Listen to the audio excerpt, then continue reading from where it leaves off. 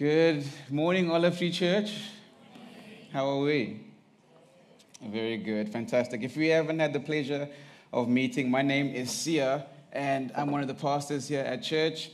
I'm going to be continuing our series on the book of Daniel, and I'm excited to preach this morning. If you're here for the first time, well done for being brave, and if you're watching for the first time, thank you so much for joining us. I'm going to jump right in because there's quite a bit of elements to this morning's service because we're going to have communion at the end as well.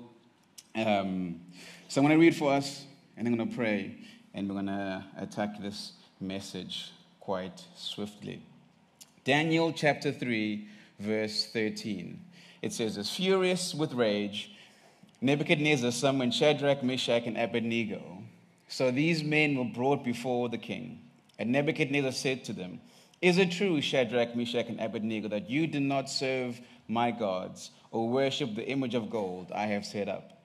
Now when you hear the sound of the horn, flute, zither, lyre, harp, pipe, and all kinds of music, if you are ready to fall down and worship the image I made, very good. But if you do not worship it, you'll be thrown immediately into a blazing furnace. Then what God will be able to rescue you from my hand?' Shadrach, Meshach, and Abednego replied to him, 'King Nebuchadnezzar, we do not need to defend ourselves before you in this matter. If we are thrown into the blazing furnace, the God we serve is able to deliver us from it, and he will deliver us from your majesty's hand.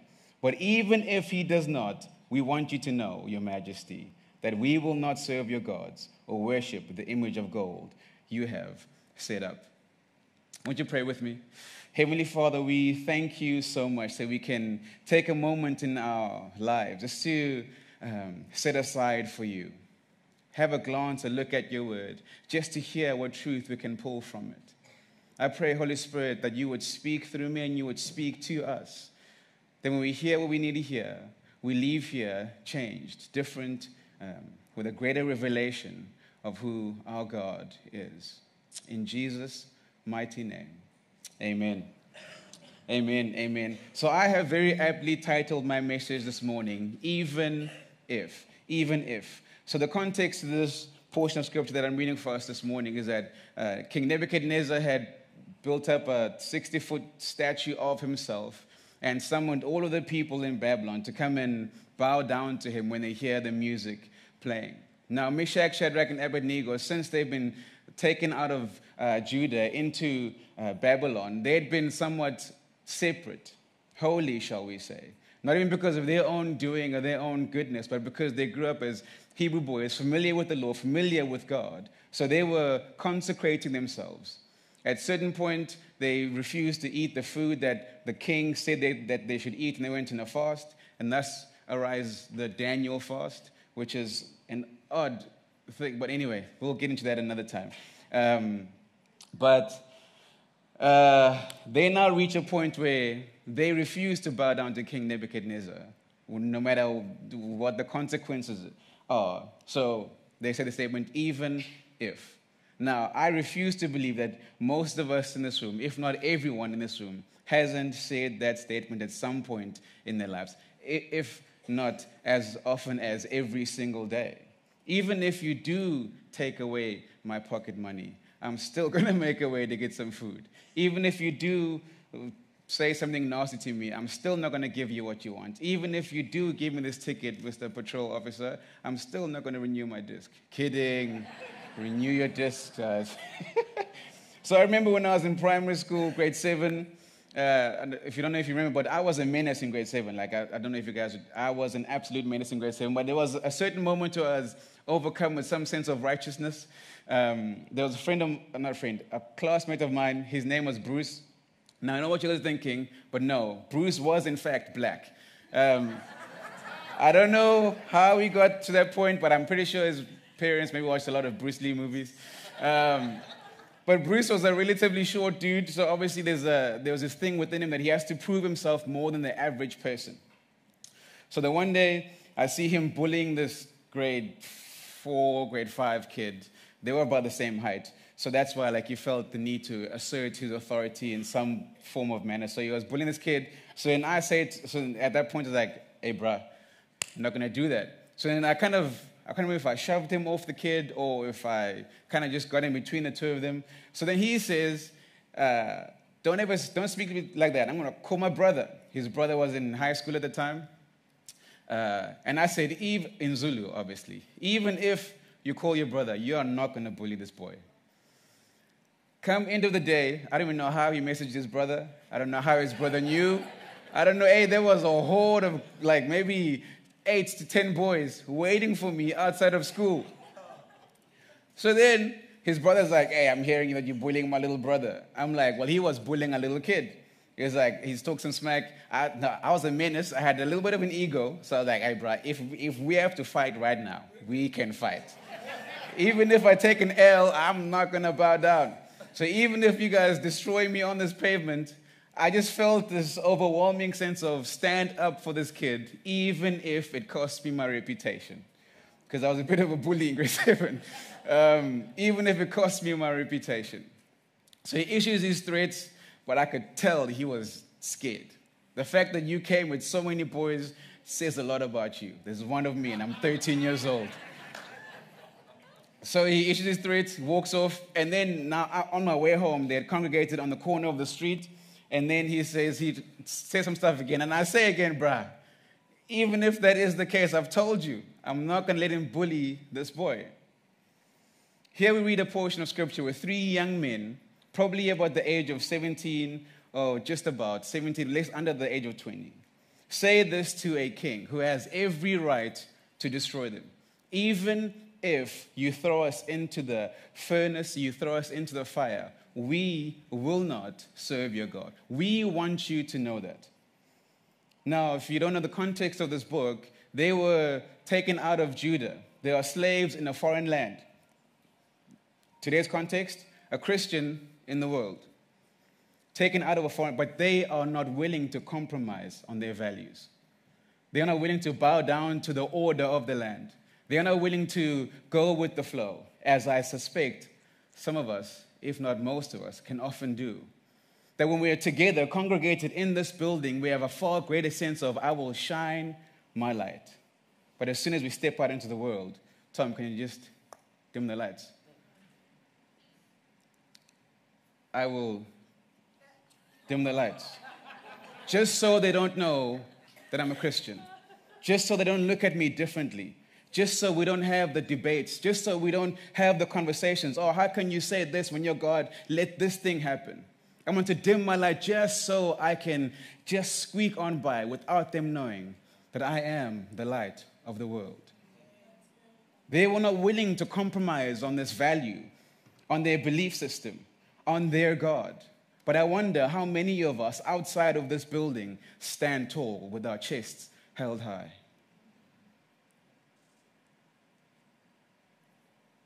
Thanks, Tom. Now, this isn't a message of how to have debates with non-Christians or people that have different beliefs. I don't really care about that. I don't think we as Christians have the grace and wisdom to have those conversations well. We don't listen well, clearly. This is a conversation, a message about communion and community. Look to your neighbor and say communion and community.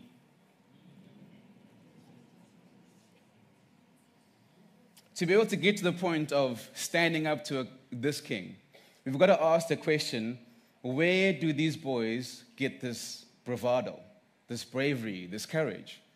Because they're little boys. One might imagine that at that age, it's so much easier to just be under the radar. Don't let them notice you. Don't let them see you. Don't let them shine a torch on you. Because just now, when they see you think and believe and do things differently, then you'll get segregated, you'll get ridiculed, you'll get etc., you'll get killed. See, we don't often think about how people get to the big moment of, I'm standing up for God. But if you read the context and story and history of the Bible, almost every single character, person, goes through some level of refining, some level of forging in their own internal fire before they ever step into an external one. Goes to their own level of, this is who I am, this is what I believe, this is what I actually want to do in these certain situations and circumstances. Because they were taken out of Judah, put into a foreign land as slaves. Now, at that point, you could just be like, okay, you know what? To heck with God. I'm just going to do what's done just so I don't stand out, just so I don't have a light shone on me. But no, they don't. They don't compromise on their belief system. They stand. They refuse to eat and drink the king's food, so they have vegetables. And they come out on the end of that far better looking in appearance than those that do eat the king's food. There's like 2 chapters prior, and that lands us to this moment. One might say that's their practicing ground. You were taken out of what you are familiar with, what is normal, what seems easy to do, and placed in an environment that it seems difficult to be what you're called to be. What do you do?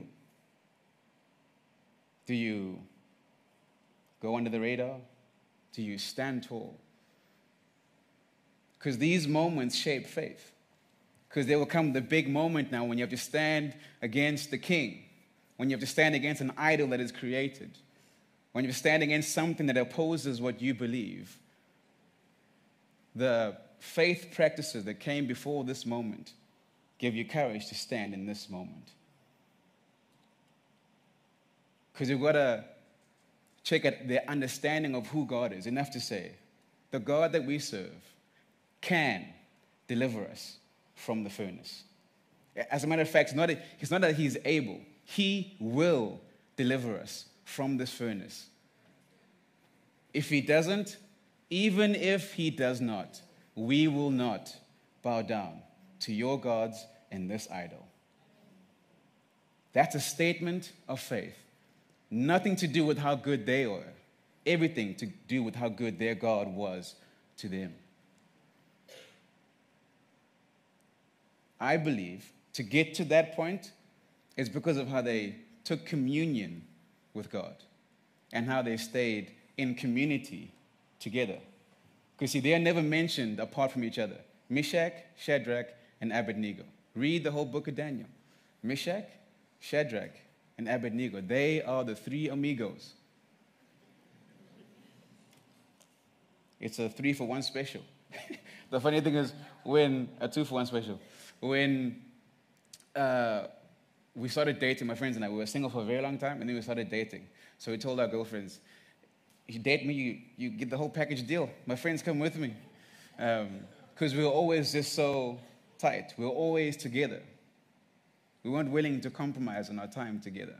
Saturdays are for the boys. But now I have some questions to ask us this morning, friends. Because see, if we ever want to get to a point of standing publicly for Jesus, we need to learn to sit privately with him and sit well. So how do you commune with Jesus? If you think of the moment of communion, the disciples are around the table, he was speaking, they were listening. At a certain point, he gets up and washes their feet. He serves you where you are. I think for most of us, our communing with Jesus, I need, I want, won't you? And those things are not bad. But I do believe that they're secondary to just sitting and listening to what he has to say. Because if all we ever do in our time with God is ask, we are not giving him the room to shape our identity. Because if you don't let your Savior shape your identity, the world doesn't need your permission to tell you so. Meshach, Shadrach, and Abednego, those weren't their born names they were given at birth. Hananiah, Mishael, and Azariah. Those are their real names. But Meshach, Shadrach, and Abednego, they were given when they got to Babylon. Names that speak of the character of this god of Baal, something like that.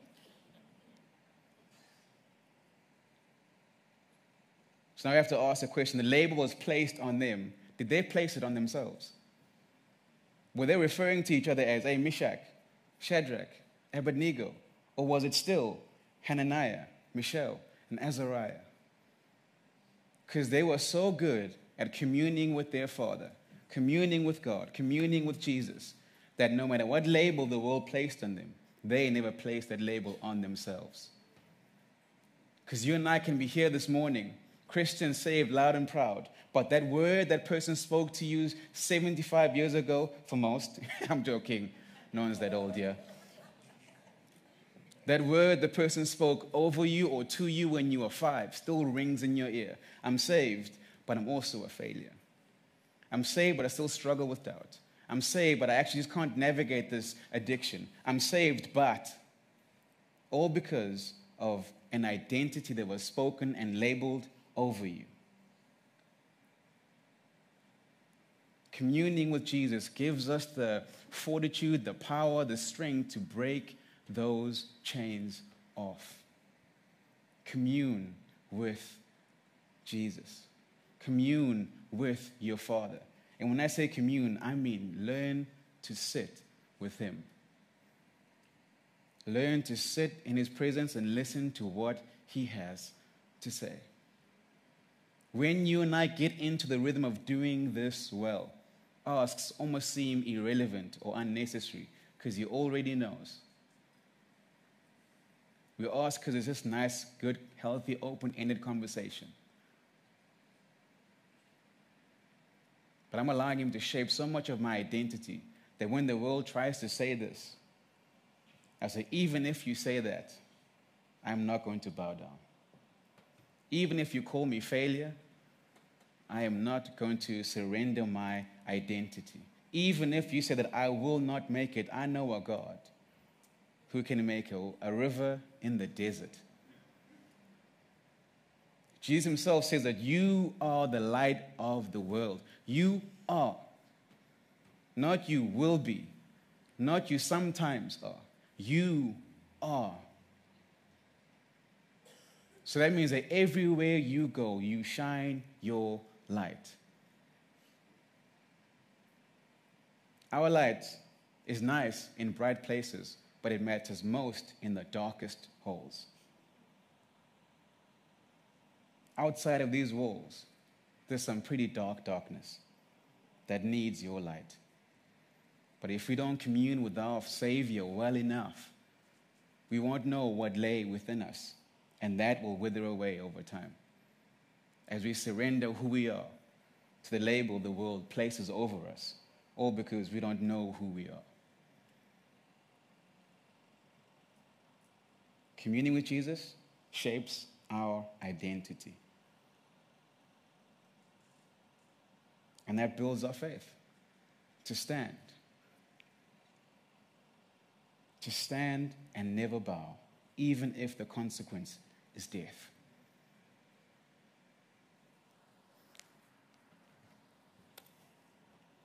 So that's one. Point number one is communion. Commune. So now we could possibly go, okay, cool. I've communed with Jesus. I know who I am, and now I've stood. The situation should change. Wrong. You could stand for Jesus, and it gets worse.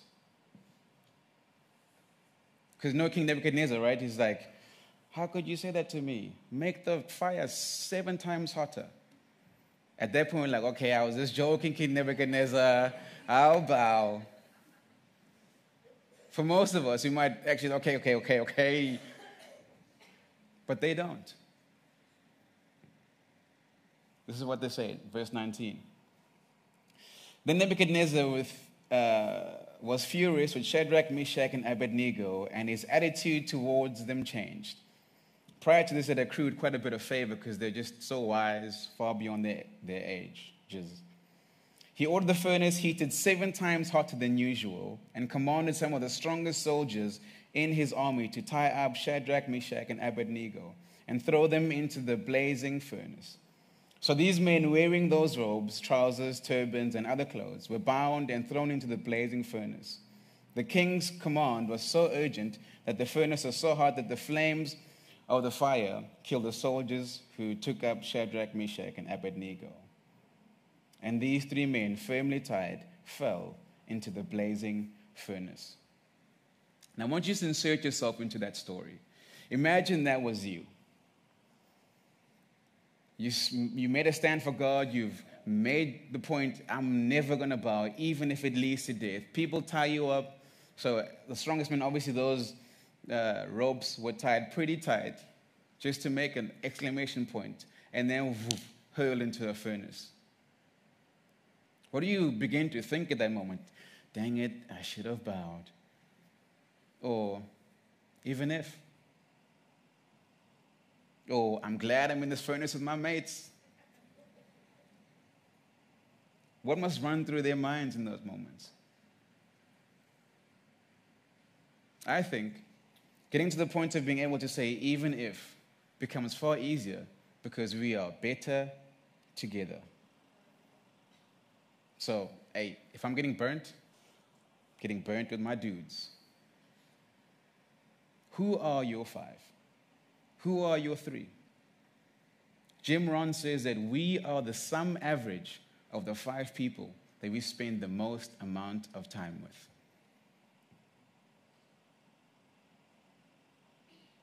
Because we might stand and it just gets worse. But at least I'm not alone. I might be uncompromising with my belief in Jesus. Even if you don't believe in Jesus, that's okay. But I do. And therefore, I won't lie. I won't steal. Even if it costs me my job, I'll stand. Even if it costs me some friends, I'll stand. Even if it costs me some family, I'll stand. Even if, I'll stand. But standing becomes so much easier because we don't stand alone. Who are the people that are around you? Because when we commune, we should have some community to stand with us. We need some community to stand with us. I love my mates. And that joke I said earlier was actually quite true. In the moments that mattered most, they were there. Jesus himself says that in this world you will face trouble. But man, I can navigate trouble so much easier when I'm not by myself. When it becomes hard to hold on to faith, I can lean on a mate. When it becomes difficult to stand, I can lean on a mate. When it becomes difficult to have faith, I can lean on a friend. Communion and community matters. More than us having all these theological debates with people that don't believe in Jesus, or don't really actually even lead to people's conversion. Can we stand for what we believe in, even if they don't choose to believe in that with us? Not fighting, not at war, but just unapologetically who we are.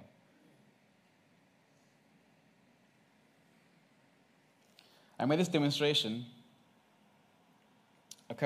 last year, and I'm going to make it again. Tim, Steve, and Seth, please can I borrow you guys? The Bible says, "Do not be fooled, my good friends. Bad company corrupts good character." Let's just say now, Tim, you guys can face me. They can just watch. Stand next to each other.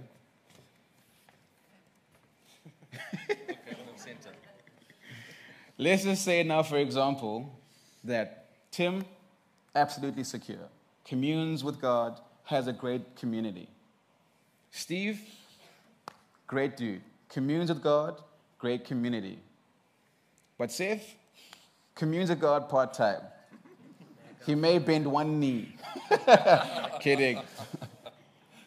But let's just say that Seth is like, I'm going to go with the flow kind of dude.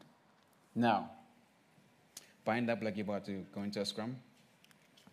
Okay, we have two nice, really strong, secure community members. And then you have the one who is not quite so strong.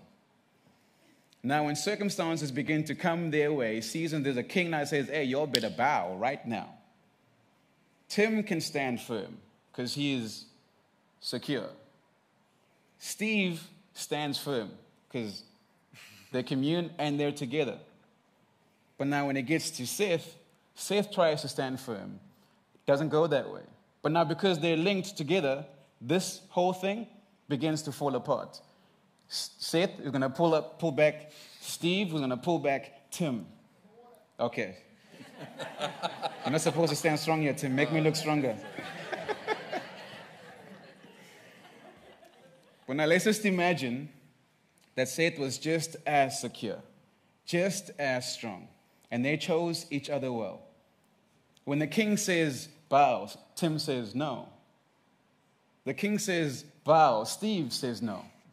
The king says bow, Seth says no. These three people are going nowhere, all because they chose community well.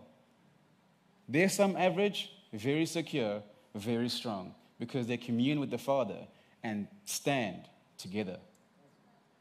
Thanks, fellas.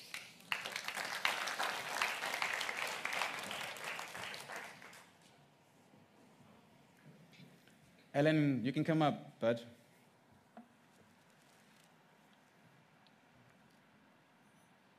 When you and I get to do this and do it well, I think more than it necessarily changing the nature of the circumstance or life getting better, people's hearts can get changed.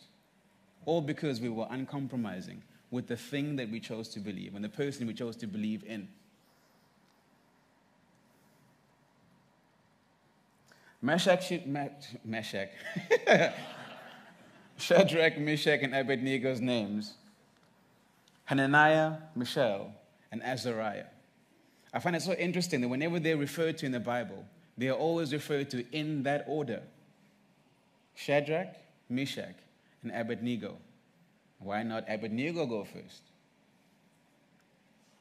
So if we say this in their original names, Hananiah, Mishael, and Azariah, respectively, their names mean God is gracious. God is gracious. Imagine hearing your name every single time you think that is a characteristic of who God is. God is gracious. Or Michelle, who is like God? Not because this is something that they haven't seen. They've witnessed this for themselves. So when they hear their names, they actually think, who is like God? He is gracious and there is none like him. And Azariah means God has helped in the past tense, which means he is faithful. God is gracious, there is none like him, and he has helped. Even in this current circumstance that we're facing and looking at, he has already helped. But even if he doesn't, I don't think they said that because they're like, okay, God may not. No, they believe that God will. It's a statement of faith. And because of their faith, the story doesn't end with them just getting tossed in the furnace and scorching and burning to a hot crisp.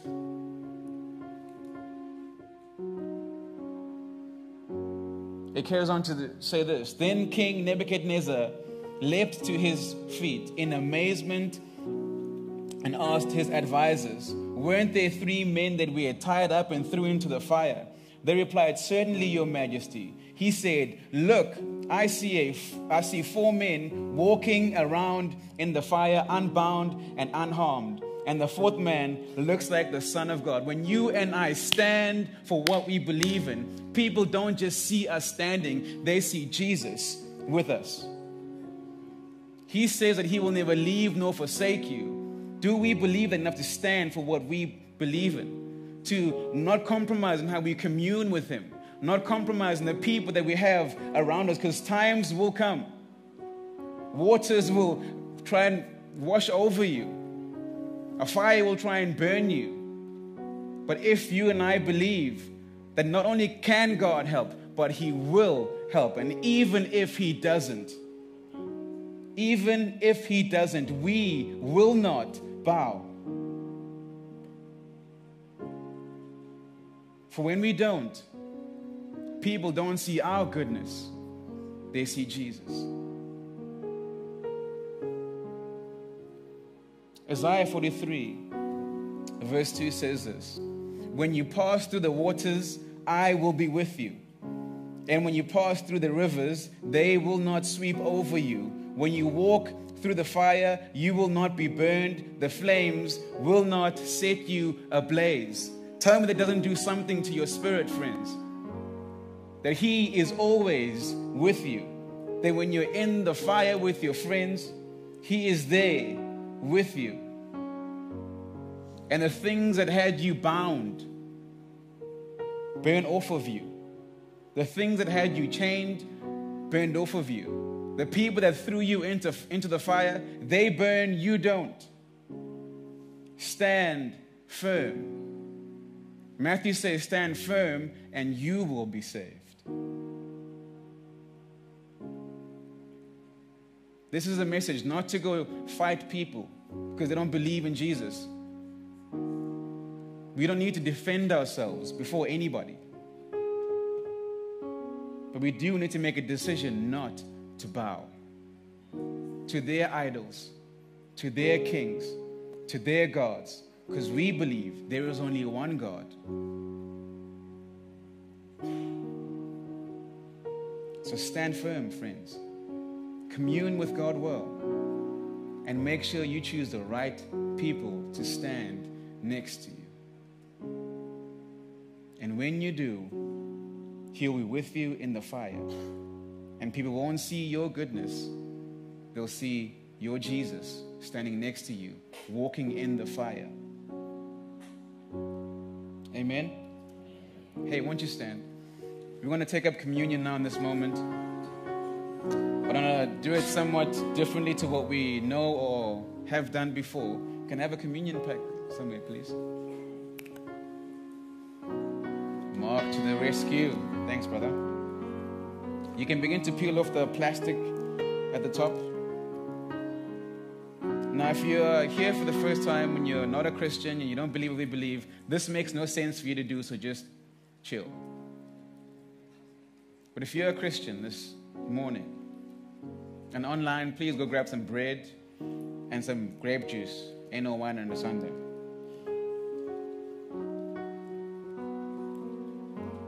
When you grab of this wafer, here's what you're grabbing. The body of Christ that was broken for you.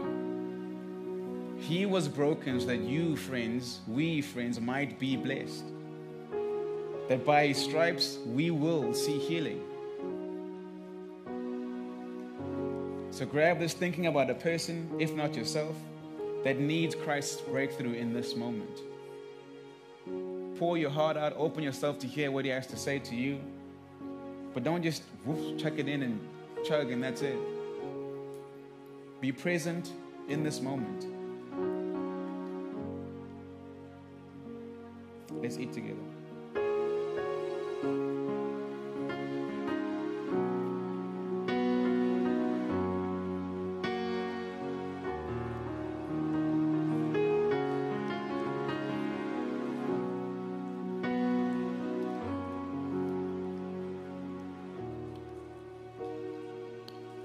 When you're ready, you can open up the second tier. Just be careful not to mess on yourself.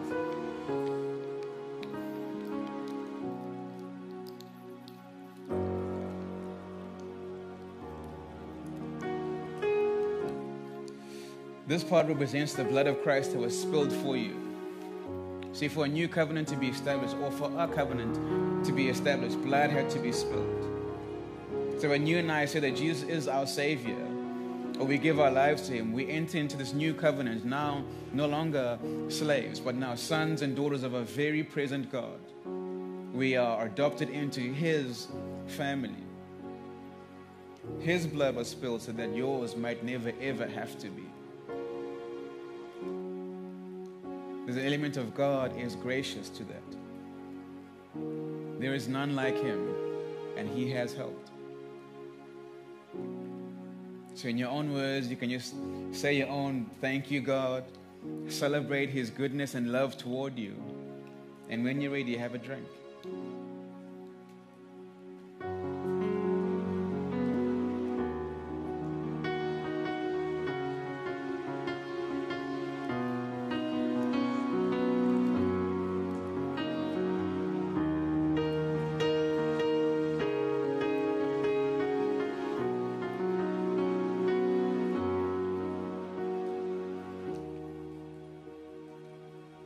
Would you close your eyes and pray with me?